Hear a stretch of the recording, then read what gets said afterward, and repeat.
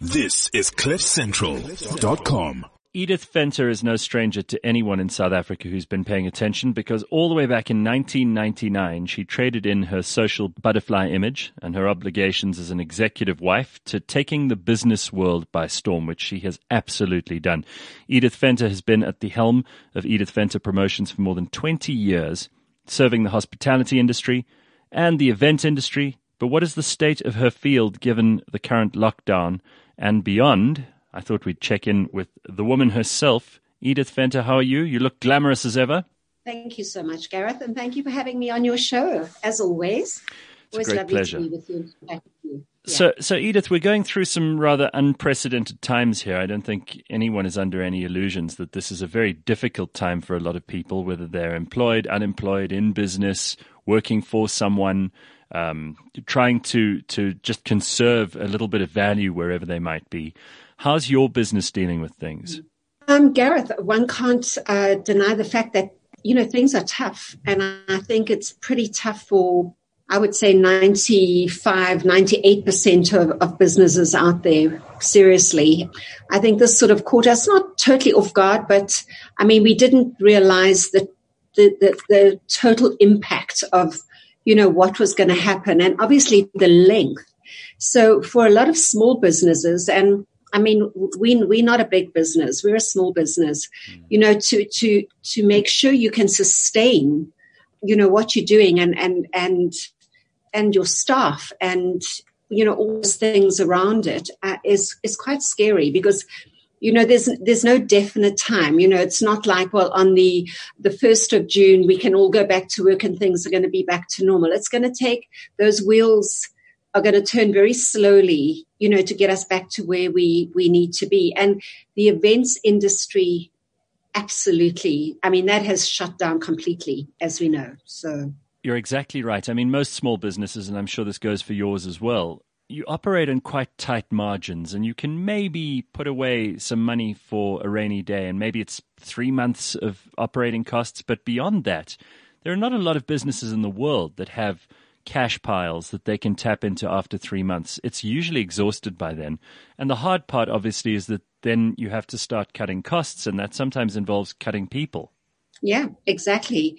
The impact, the knock-on effect is scary. It really, really is, because, if you've got a layoff, it's those families that are all affected as well. That person, looks after a family or whatever. So, we've already seen it. We've already seen it in our industry with people that we know.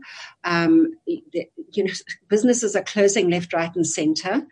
And I keep saying, we've got to get our country back to work. We've really, honestly got to get our country back to work. I understand this pandemic, it's serious, and we have to be mindful. We have to be sensible. But, we're not a first world country. As much as what we would love to think we are, we aren't. We Africa, and we work differently. People earn a living on an hourly wage, on a daily wage, on a weekly wage. It's really scary to see what's going on out there. We're fortunate. We have a couple of clients that are PR based, and we can still work with them. But, from the event side, obviously that is, that's on ice, and we'll wait to see what happens. Well, what you're saying isn't even particularly controversial. Dr. Tedros of the WHO said as much within the first 2 weeks of our lockdown. He was saying, the continent I'm from, and he's from Ethiopia, so we share a continent. He said people really live from hand to mouth, and whatever you make in a day or a week or a month, you really have to spend sustaining yourself through the next one. And therefore, it's a lot harder for people in this environment. So it's not as if you're saying money matters more than lives. The two go together.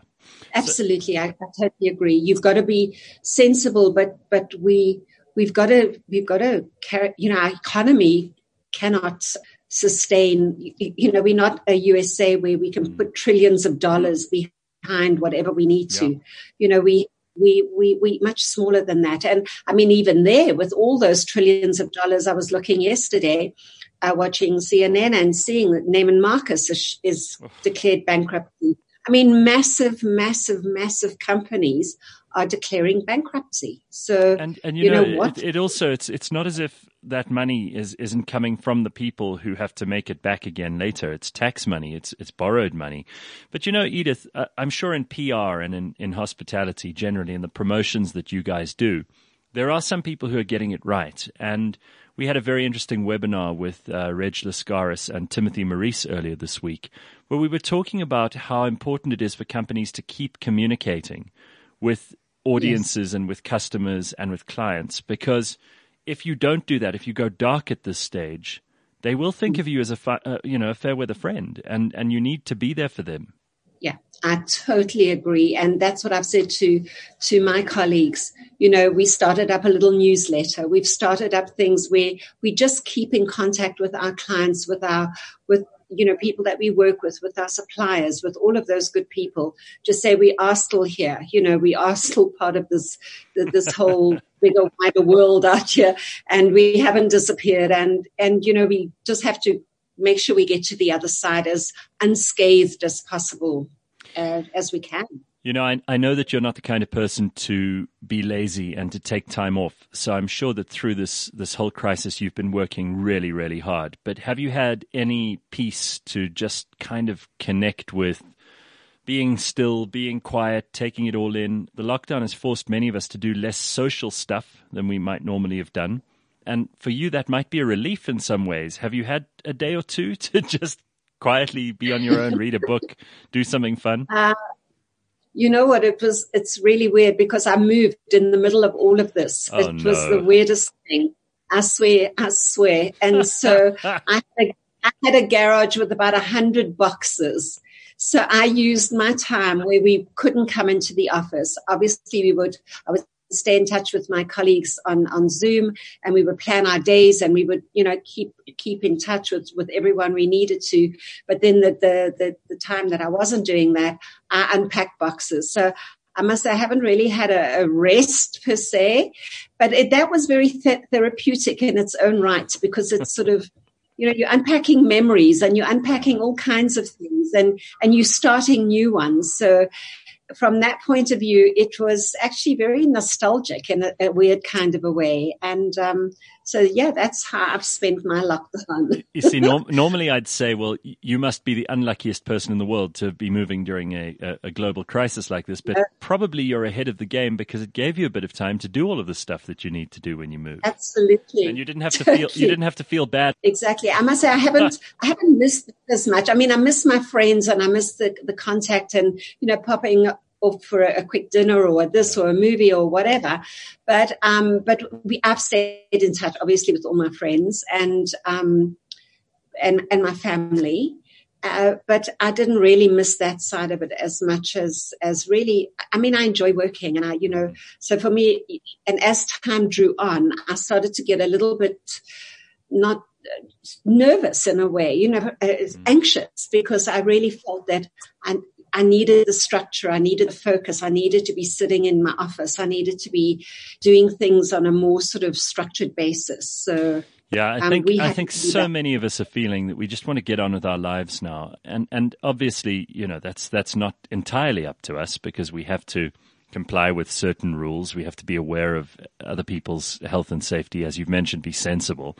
But your clients, you've done some incredible stuff. So I'm just going to go through a quick laundry list here. You've worked with Unilever, the Home Channel, Standard Chartered Bank, All Access on Mnet, Showmax, Emporio, Armani, Louis Vuitton.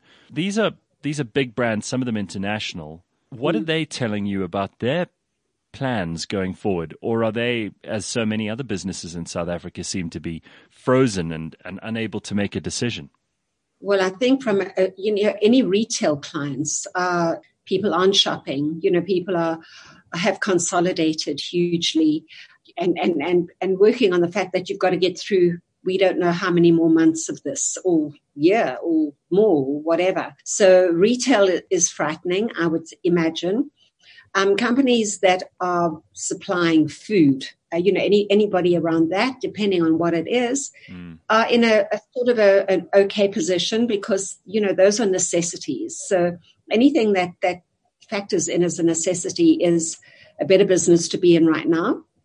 Things that aren't, but even regardless of that, you know, I think every business has seen a downturn. I mean, it's impossible not to.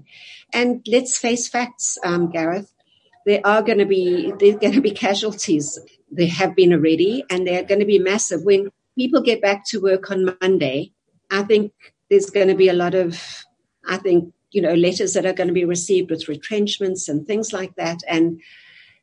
And for me, that's just the tragedy of everything, because it's hard. Now, Edith, I mean, you lead a very colorful life. You've got a very interesting job. You've really created this incredible life around yourself, which is, you know, a sign of what I think is just your irrepressible force of personality, which is terrific. But it is hard for a lot of people to stay mentally alert and mentally healthy during a time like this. So what do you do to kind of push yourself forward on those days where you don't feel like doing exercise, or you don't feel like doing that Zoom call, or you actually couldn't be bothered? And, you know, those feelings start to creep in for everybody, unless you're dishonest. Those feelings of like, you know, I really just don't feel like this today. How do you stop yourself from going down that slide? Gosh, you know what? Maybe it's just my age. I've been through I think I've been through sort of some hectic times in my life for all kinds of reasons, where there were many mornings that I didn't want to get out of bed. I didn't want to put the makeup on. I didn't want to put the smile on the face. I didn't want to get out the door. But I did, because I just find if you do that, you know, if you allow yourself to slip too much into that sort of dark place, it's very hard to get out of it. But I don't deny that through this time, I've had those thoughts. I've had the, you know, oh my gosh, you know what? And, you know, I'm exhausted. I'm tired. I don't know how much more to motivate or to do or to whatever. But you know what? I force myself to get out. I force myself to brush the teeth, comb the hair, put the makeup on, and sit at a desk and do something, even if it's 1 or 2 emails, but to do something, to feel like you are making that difference. You have to, because that you know, that mental state can claim you very, very quickly. And yeah, it's, you know, you have to. You know, you're also well known for doing a lot of things for charity, and you do plenty. You spend a huge amount of your time doing corporate social responsibility. You even helped clients of yours to do that too. This is obviously a terrible time for people who are asking for donations and for charity, because just no one has anything to give. And people are so nervous that even if they do have money at the moment, as you said just now, they're consolidating. So if there were a word you could give to those people, or even to those who might be holding back the people who generously usually give, just to kind of get the wheels turning there. I mean, if you could address the whole country, what sort of thing would you say to get all of us moving in the right direction? Gosh, you know what? I mean, you've touched on such a big thing from the charity organizations that we work with. And I mean, especially the animal charities, because I think if any charities have been hit, it's been the animal charities.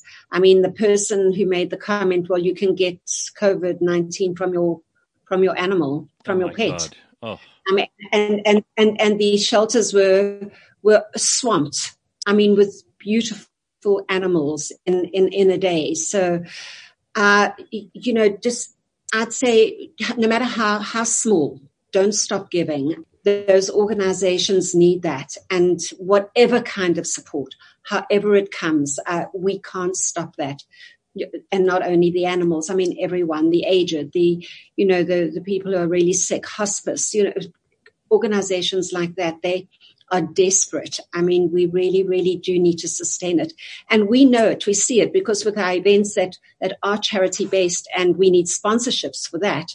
I mean, we've held back even going out there for that, because we know that, you know, no one is even looking at anything like that this year. So all of those charity events, you know, although we are working on them, we're waiting to see how dates move out for eventing. And of course, in the meantime, those people are stuck. And you know, their need hasn't decreased. They're still doing all their good work, but they just don't have any money rolling in, which is very hard. In fact, the need has increased dramatically. Quite frankly, it's not the same. It's a lot more, because there's a lot more people now that are more on the breadline than have ever been before. And let's face it, we've got people out there starving. I mean, they literally are starving. They cannot earn a living. So where do they turn? All right, Edith, I mean, let's try and turn this positive in some way because, yes. because I mean, there are reasons to be optimistic. I mean, I think that a lot of people have discovered what small privileges they have and learned to enjoy fewer things that we took for granted. Everybody's life was so fast before. And there must be things that you've realized too that maybe are small comforts that really mean an enormous amount during a time like this. Oh, absolutely. I mean, my friends are absolutely important. My colleagues at work, awesome. Conversation is so much more meaningful. It really, really is. And just sitting at home at night quietly, I think you just appreciate small things, your small little, extra things that you have that other people might not. And you realize how fortunate you really, really, really are. So I take nothing for granted. Having also been in this move, I've realized that people are too excessive. We don't need as much as what we thought we do. Yeah, we did. Oh, did you threw out a lot of stuff? Gareth, you don't actually understand it. And you know what? It was so awesome. And I just thought, let this all go to somebody or places that can really use this, because what were you thinking? I mean, I was ashamed of myself in a way, because you just, you actually realize that you need so little. Yeah. I'm trying to picture in my mind what an Edith Venter garage sale might look like. It would be quite something. Well, I'll invite you as soon as you can, because boy, are there bags of things. There are probably people who need it more than me, and I don't need any more clutter. I've actually gone around my house and I've also tidied up and put away and thrown away and donated things that I know I'm not going to use. And it helps. It gives you more space. It gives you, your life becomes simpler and easier to manage. You're not holding on to a T-shirt, some funny T-shirt that you got 10 years ago just because you like the slogan, but it's so awful that you'll never wear it. I mean, why keep things like a pair of shoes that's sat in your cupboard for 10 years that you've worn once? What's the point? Exactly. No, that's what I found. I just found I was ruthless. I really was. And in a way, it clears your mind as well. Just sort of it clears out the layers of, having to own all this stuff. You don't need to own all that stuff. Share it with the world. So I think if the good, positive things, that's what's become very positive, is that people have realized that. How are the family all handling things? Are they all well and in good health? Yeah, they're all great. They're all in good health, thank God. And everybody's fine and happy. So, we have so much to be grateful for. And I never overlook that. Yeah. Well, Edith, I'm going to schedule a reconvening of this conversation in about 3 or 6 months, depending on how long it takes us to kind of get to another level. And I hope that next level isn't just level 3 or level 2. I hope that it's a level where we can all prosper again and we can create employment and where we can start working and getting the economy going, and people can start buying and selling things and helping each other and donating to charities and, doing good. And then we'll check in again and we'll have a lot more to tell. Our survival stories will sound that much better when we've actually made it through. Yes. Yeah, we're still around. Takes more than that to kill us off. Don't worry. Damn right. And I know that if you can say that, and you really have, you've had your share of good and bad experiences in your life, and you always triumph. So if you're saying that gives the rest of us hope. Thank you. And Gareth, thank you, and thank you for all that you do as well. Really, we're right there behind you too. Thank you. Marvelous to speak to you. Thank you, Edith Venter. What a pleasure. Thank you. That was superb. Bye-bye. This is CliffCentral.com.